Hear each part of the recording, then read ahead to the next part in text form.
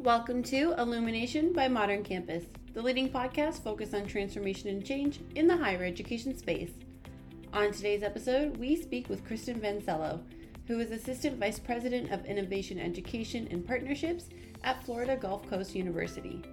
Kristen and podcast host Amrit Ahluwalia discuss the importance of employer involvement and partnerships and how to expand your reach beyond your typical learner audience. Kristen, welcome to the Illumination podcast. So glad to be chatting with you. Thank you. I am so pleased to be here. You know, it's actually, I'm excited we're talking about FGCU's microcredential portfolio because it's a bit of a follow-up for us. A few years ago, we worked with a colleague of yours who is now in the presidency at the institution. And I think it really speaks to the broader strategy or the broader mindset institution-wide around the importance of microcredentialing, the importance of workforce education. What sparked the university's interest in expanding its portfolio of microcredentials? Thank you so much for the question and absolutely for the recognition of our leader at Florida Gulf Coast University, Dr. Timur. When she joined our institution, she had this audacious goal of really looking at ways that we could prepare our students for the workforce and build that talent pipeline between our university and the regional employers. And so the initial successes that we experienced in some of our digital badges and microcredential programs really has led to the expansion. One of our first examples was working with Arthrex, a global leader in the medical device industry. And as we developed a solution to encourage and increase the awareness of our students about the opportunities right there in our backyard, other employers came forward to say, well, we want a badge. We want to do this too. So how can we work together in order to do that? That's awesome. I love the concept of I'm not going to say corporate first is not the term, but really like almost a demand-based strategy for developing microcredentials and for developing programming. I do want to talk a little bit about the ins and outs of building those partnerships, but I'm curious about what goes into the decision framework around what you're going to work on, who you're going to work with, and why. Is it aligned with areas that the university already has expertise in, or generally speaking, when an employer comes to you, is the strategy to then build expertise in that space and offer a program? Great questions. We are really a regional comprehensive institution serving Southwest Florida. So it's important to us that not only in our academic programs, but also in anything we do in this new space, including creating new microcredential opportunities leading to the award of digital badges, that it be of regional importance. So to that end, we offer programs in education, in health-related areas, in engineering, in business, in all of the traditional arts and sciences areas. And we have a water school because we're focused on, quality of water within Southwest Florida and throughout the state of Florida. We have a strong hospitality program because of where we're located within the country. So I say all that because everything we do should really be an area where we have faculty expertise at the institution. So when we've had these wonderful conversations with our employers, that's where the conversation starts. We want to know what skills gaps they're seeing, not only in their workforce, but potentially in the graduates of FGCU, who we believe we're preparing very well for taking employment in a variety of different disciplines and areas within the region. But we are hearing that there are still skills gaps. And so it's so important that that conversation begin with the employer, because this is all about student success. This is all about them getting to that goal that they have, whether that's going right into the workforce or continuing their education or going back to a family business or starting their own business. And so we're really, really intentional at working with the employers, but then we have the faculty expertise to match with that and to really look at how can we do something above and beyond what we're already doing to fill that need. Well, that's awesome, because it really starts to speak to how does the university extend its reach beyond the learners that we've always served as an industry. How do we take that expertise and start to apply it to new spaces? What did it take to really start to build those employer partnerships? Because obviously an employer will have very different expectations around maybe their level of service or the level of responsiveness or the work of the institution than a traditional student might have. What did it take to build that muscle memory? We really have been intentional as an institution, especially under the leadership of our president, to be present, to be involved in our chambers of commerce, to be involved on advisory committees, to represent our institution with the employers. We also have extremely robust advisory committees for all of our academic program areas. So we have employers at the table already. It's having those honest and open conversations about not only what are we doing, from the academic side, but what can we do to be even stronger without that forceful the forceful perspective of changing curriculum or changing the way that we teach the research and what we need to have in that curriculum for a quality degree. This is how can we kind of shift that thinking to say what can we do that's a quicker response to those employers, that is nimble, that is flexible, that doesn't have a 2-year curriculum process perhaps that will guide it, so that we can really integrate what is critically needed now into our programming for our students. And they see the value of it. It's hard sometimes to get students to take that optional. Yes. When you're talking about an undergrad student and even a graduate student who's really focused on what do I need to complete my program, it's hard to encourage them to do something extra. But it hasn't been hard in this area because of our model. We've found a way to really identify where do we have courses or series of courses that are giving many, many, many of these skills to the students and introducing them to the content.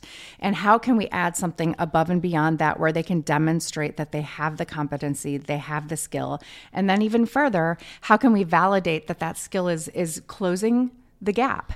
Well, we validate it by allowing the employers and inviting the employers into the assessment process for the and, not for the coursework, but for what comes after. That's really interesting. So are the microcredentials then built on a competency framework? They sure are. How did you guys build your competency framework? Were there models that you looked at elsewhere? Is it something you built internally? It really was something that we built internally. Some of the key players out there that were doing work in microcredential space, really sparked the initiative. It really sparked the creativity of our president. And she really wanted us to focus on how can we make these intentional, but not in a way that it's going to create a lack of confidence or trust with our faculty and with our academic partners across the campus. How can we build that trust between the employer and the faculty? And so it was really about, we're not going to put this into our curriculum, but we're going to have it enhance our curriculum. We're going to have it be our and. It's something that's optional for students, but as time has gone by, more and more are taking advantage of that opportunity. And I can return to that medical device industry example for you. Back when we started these initiatives and these discussions and piloted some things in 2020, we had about 40 of our graduates employed by Arthrex. They have 7,000 employees in Southwest Florida. Right. They really wanted to strengthen that pipeline because they don't just hire medical device technicians. They hire surgeons. They hire physicians. They hire communications experts. They hire instructional technologists. They want marketing professionals, HR professionals. They even have a boutique hotel and restaurant on their campus. So they want every graduate of FGCU. And so because of our building of awareness of those employment opportunities with that regional employer that has such an important global presence, we have increased with their partnership our graduates to 500 or more that are now working for Arthrex 4 years later. Oh, wow. 3 years later, really. We're not in 2024 yet. Yeah, fair enough. So we have more and more students that are opting to take a course to learn more about medical device industry that applies towards their degree programs. It's open to every student on our campus. And then once they go through the course, there are qualifiers. They have to earn a grade of B or better in order to even pursue the microcredential. So after they go through the course, which is assessed, that the student learning outcomes are created, assessed by our faculty. Once the students have mastered those outcomes, they can opt in. So it's what comes after, it's the plus. So then we have students go through a 3-part assessment. So the first is just recall of knowledge. Do they know enough about the industry that they should proceed? Then they complete a comprehensive research paper that they pick one of the products from this employer and they do the research on why was it important for them to develop a new way of of improving surgery on athletes who need, a shoulder replacement. So then and the reason for that is that the employer wants to have folks on their team that have the ability to research and have the ability to write. So that is, a mechanism for us to be able to provide confidence and that competence is met. And so that is still graded by faculty at FGCU. But then that third assessment is where they come in. And there is an oral presentation that's provided to leaders at Arthrex, along with employees that would be their colleagues, and faculty and administration from our institution. So it's a little bit grueling, for the students. Not every student is going to earn that badge. There is a fall off in every one of those different assessments. But at the very end of the day, Arthrex guarantees them an interview. Right. So that is something that we've been able to continue to model as we've looked at professional sales, as we've created a micro-credential in data analytics and revenue management in the tourism industry, the travel industry. Fascinating. They get guaranteed interviews with our partner Hertz. And then we also have some programs in emotional intelligence that Neogenomics, another global employer with a headquartered area right by us, they wanted to give a gift back to Southwest Florida to say, even though we may not employ all of these students, it is so important that they have empathy, that they act with kindness, that they have a higher level of emotional intelligence than we typically may see right out of the gate. And so they've sponsored a course and digital badge for students that would like to really be able to apply that learning to an employer. That's really interesting. I think what strikes me the most is how there's very intentional assessments designed both around technical skills and durable skills. And I feel like we have a tendency to signal durable skills and assess technical skills. So it's kind of interesting that there's a very intentional approach to really assessing and understanding how well someone communicates, how well someone researches as a core component of the actual credential process. Absolutely. I am curious about the learners that enroll in these programs. Like, when you think about these credentials, are they largely seen as a mechanism to support ongoing corporate training? Are they seen as an approach, and we've already talked about this a little bit, to build employability for degree-seeking students, or as sort of an alternate pathway for non-traditional students who might not be able to enroll in a full degree program? All of the above. And so, we have 3 different types of micro-credentials that we have launched at FGCU. So the one I've been talking a little bit more about today with you is our industry-specific model. And that's where we really do attach those micro-credential experiences to courses that we offer, both at the undergraduate or graduate level. So those are really designed more for a student, for a student to get a credential that might lead to employment before they ever graduate, or upon graduation, depending on where they are in their academic program. But we also have a very intense transferable skills digital badge category. And we've aligned those digital badges for our undergraduate students, but we've aligned them with the NACE competencies, so the National Association of Colleges and Employers.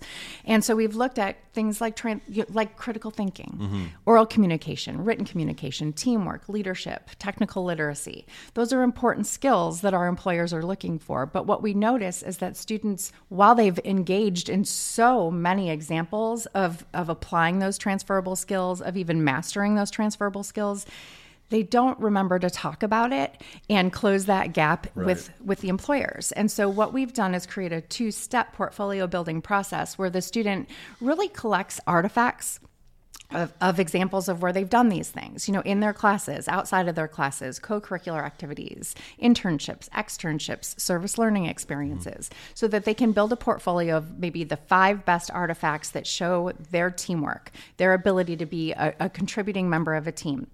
And then we have them write a reflection and talk about it. And so they're talking about, okay, I did master this. Oh, when I was in this course, we did a group project and it was challenging. But our outcome was that we had this an amazing project that we were able to present to our community partner. And then what we have them do, once we know that they've really created a great artifact mock-based portfolio, we have them practice interviewing about it. So that's step 2, where they really participate in a mock interview. Sometimes we do that over Zoom or another platform so that we can get them used to that, because that will likely be a way that they have their first interview. We have them over a phone. We bring employers to the institution to have those interviews one-on-one with students. And the outcome, once they've successfully spoken about that transferable skill, is that they get that badge. And what we love about that is that our employers are looking for those badges now. They're ready to see them on student profiles on LinkedIn and elsewhere, so that they can see, okay, I want to see the students that actually did this and learn more about it. So as you've educated employers in your region about the process of developing the microcredential, the employers are now looking for microcredentials as signals of employability. You got it. And what's ironic is that we had an external marketing company come in and take a look at the brand awareness. Are students aware? Are employers aware? Are faculty and staff aware? How can they describe these initiatives? The employers were able to describe it more than any of our internal folks at the university. So we realized, okay, we need to do a better job of talking about this with our students, with our faculty and staff. But the employers are like, I know exactly what a digital badge from FGCU stands for. So that's super interesting, because that's whenever we talk about microcredentialing, we talk about the critique of microcredentialing. So often what comes up is, it's a great concept, but employers have no idea what these things are. So if the whole point is that we're trying to replace the degree as a signal of competency, then microcredentials aren't doing much more. But to your mind, as long as you're actually engaging employers in the development process right off the start, then their understanding of microcredentials will expand beyond even what's internal. I could not say it better. That's really neat. Have you found that even employers, does that understanding of the value of microcredentials for employers in your area expand beyond just the employers you've partnered with? It does. Going back to one of my first comments, there are other employers coming to us and saying, well, how can we do this now? How can we be involved in, even mock interviews with our students? So we've really expanded that network for internships for our students, for the mock interview process that we have on campus, getting them involved in more professional development activities before they ever graduate. But you did ask the question about how we're serving learners in our community, because when we said something about corporate education, it does kind of follow that model in terms of how can we provide continuing education opportunities for upskilling, reskilling, development of employees where they don't have an internal department already doing those things. So that is a huge commitment. That's the third type of digital badge that we have. And it's really extremely intentional. I'd love to share that, we don't develop programs because we think they are going to accomplish the workforce development. We listen to the employer and we create it around their needs. And so, that concept of we build it, they will come, we flip that model. It's you tell us what you need, and then we know that they will endorse that for their own employees. But also, what's become magical is that we might develop something along with an employer. And I'll use a health example. One of our largest employers in the region, Lee Health, has 14,000 employees. They have issues sometimes with retention, especially at that entry level. And so they wanted to create this readiness, this workforce readiness opportunity for their employees. So they understand the culture, they understand the values of the leadership, they understand that they believe in their employees, invest in their development, and that there will be opportunities for growth, regardless of where they are in the organization. So long story short, we created this credential around their needs, involved the leaders in developing that content and delivering that content. And now they've had groups of employees go through that, and they're really getting opportunities for mobility right there in their organization. But flipping that aside, we never intended for that to become something they wanted our students to also participate in. So they said, please make this available to your students. Like if the students want to graduate and work for Lee Health, it's not just those clinical health positions that we are in dire need of filling. It's someone to work with the patients on the front end. It's someone who can help us, in terms of helping them understand the processes, the procedures, always improving what we do. They again are places that look look at hospitality, look at their food service needs, other jobs. And so they would love for our students to also pursue this credential, even though it's not one aligned with curriculum, it's completely voluntary, but they will guarantee an interview to any student who does that proactively upon graduation who applies for a job. We're also taking it out into the community because they said, why stop there? Right. We have members of this community that we would love to employ, but we want them to know more about our organization, about our expectations, about our culture, so that it's not a surprise. Right. And when they go through that and then they apply for a job, we will interview them. That's really interesting. So are you finding to an extent then that this work is helping to reposition, or at least more firmly position the university as almost a service provider to the community? Absolutely. We want to be known as that regional solution for educational needs at all levels. One partnership that I must mention is that of Future Makers Coalition. We are Future Makers, and Future Makers Coalition is a collective impact aligned with a nonprofit in our region where more than 250 employers, community partners, school districts, universities and colleges are coming together to talk about, the real need of focusing on cradle to career in our region, and how can we align not only those workforce needs along the way, but the educational opportunities that support them and will allow us to grow, what we need in order to focus on cradle to career. Right. So as a future maker, we've really been able to build very trusting relationships with those 250 organizations, community partners. We're part of this together. Mm-hmm. We're not in this just for our institution. We're in this for the region. And that's been a wonderful way for us to engage with those partners in our community. One thing I'm always curious about with innovations like this is whether there is a distinct role in how the university approaches it and how the local college approaches it. Like, mm-hmm. How are you balancing initiatives around workforce development that are unique to what the university can provide, and where's the intersection between the university and the college?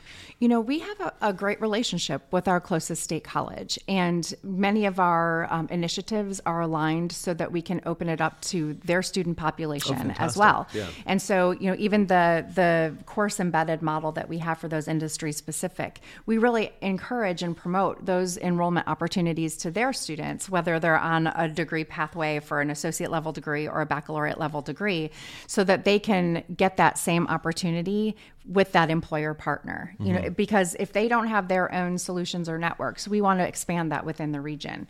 But we complement one another's programs. What they're doing in the workforce space is very different than our approach to working with our employers and preparing our students through that pipeline. But we work collaboratively. We work together. Absolutely. Well, I am curious. Anytime we talk about microcredentialing, and certainly, we collaborated with Upsio and research a few years ago around the strategy of microcredentialing and the benefit of microcredentialing, and we found that the majority of respondents spoke to the alignment of microcredential offerings with enrollment increases, with revenue increases. Mm-hmm. Are you seeing that at FGCU? It's a great question, because what we've been very proud of is that we have not had any cost to our students mm-hmm. in order to participate in these programs. We have honestly had faculty that have expressed an interest in doing this work and doing it without even additional compensation in some cases. Oh, wow. Which is, it's a testament to their level of support, and they really want to engage with these employers as well. They'd love for all of their students to be hired by our regional employers if this is where they want to live and work. It's a real mission-oriented. Yes, it is. Yeah. And so, we haven't focused so much on revenue when it comes to, the transferable skills, for example, and the industry-specific digital badges. The revenue side for us is in the continuing education space. But right now, we happen to be one of the Good Jobs Challenge grant recipients here in the United States, and we have received grant funding to offset the cost of developing these initiatives. And Fantastic. So, I firmly believe that we need those employers to trust that what we're building is going to meet their needs before they should be investing their own resources in it. And so the sustainability conversations are underway, and they're committed because they know that whatever the cost is for us to deliver these programs into perpetuity, they really are standing behind because we're involving them in the development and delivery. So in terms of enrollment growth, we're sharing these wonderful opportunities with parents in any of our recruitment events, and the way that we talk with them about, if the end goal for the student or the parent is we want them to get a good job, we know that the college education is not supposed to just prepare them for work, but it should be helping prepare them for those opportunities. And so we really are committed to doing that and making that, our revenue, the revenue that we receive is honestly enough just to offset the cost of delivering the programs. It's a commitment that we've made. Absolutely. Well, Kristen, I mean, that's pretty much everything I had and more. Now we're, and I forgot to mention this off the top, we're in Washington, D.C. Together at the UPSIA Acro Convergence Conference, but this is the stage of the podcast where we kind of flip over and we stop being a higher ed podcast and we start being a food podcast. Oh, so I am great. Curious, if someone's in Fort Myers, where do they need to go for dinner? Well, I'll tell you, we've got a lot of hidden gems. And I'd like to mention two, if that's okay. Please. Okay, because I can't choose just one. But the first that I'd love to mention, it's Nino's Thick and Thin Pizzeria. It is the best homemade Italian food that you could ever have. And it is nestled right in Fort Myers. And so I absolutely highly recommend it. And if you come to visit, I'll take you there for a meal. But I also would be remiss if I did not mention our hometown of Fort Myers Beach. It is an area that unfortunately was impacted quite, just catastrophically by Hurricane Ian just over a year ago. Yeah. And so there are so many independently owned restaurants there that have had to rebuild. And so I have to give a shout out to Mom's. Mom's is the best to go for any breakfast or lunch, homemade everything. And they're operating from a food truck once again. Oh, awesome. So you can still get it if you come to Fort Myers Beach. Kristen, thank you so much. It's been a pleasure. Thank you so much. This podcast is made possible by a partnership between Modern Campus and The Evolution. The Modern Campus Engagement Platform powers solutions for non-traditional student management, web content management, catalog and curriculum management, student engagement and development, conversational text messaging, career pathways, and campus maps and virtual tours. The result, innovative institutions can create learner-to-earner life cycle that engages modern learners for life, while providing modern administrators with the tools needed to streamline workflows and drive high efficiency. To learn more and to find out how to modernize your campus, visit moderncampus.com. That's moderncampus.com.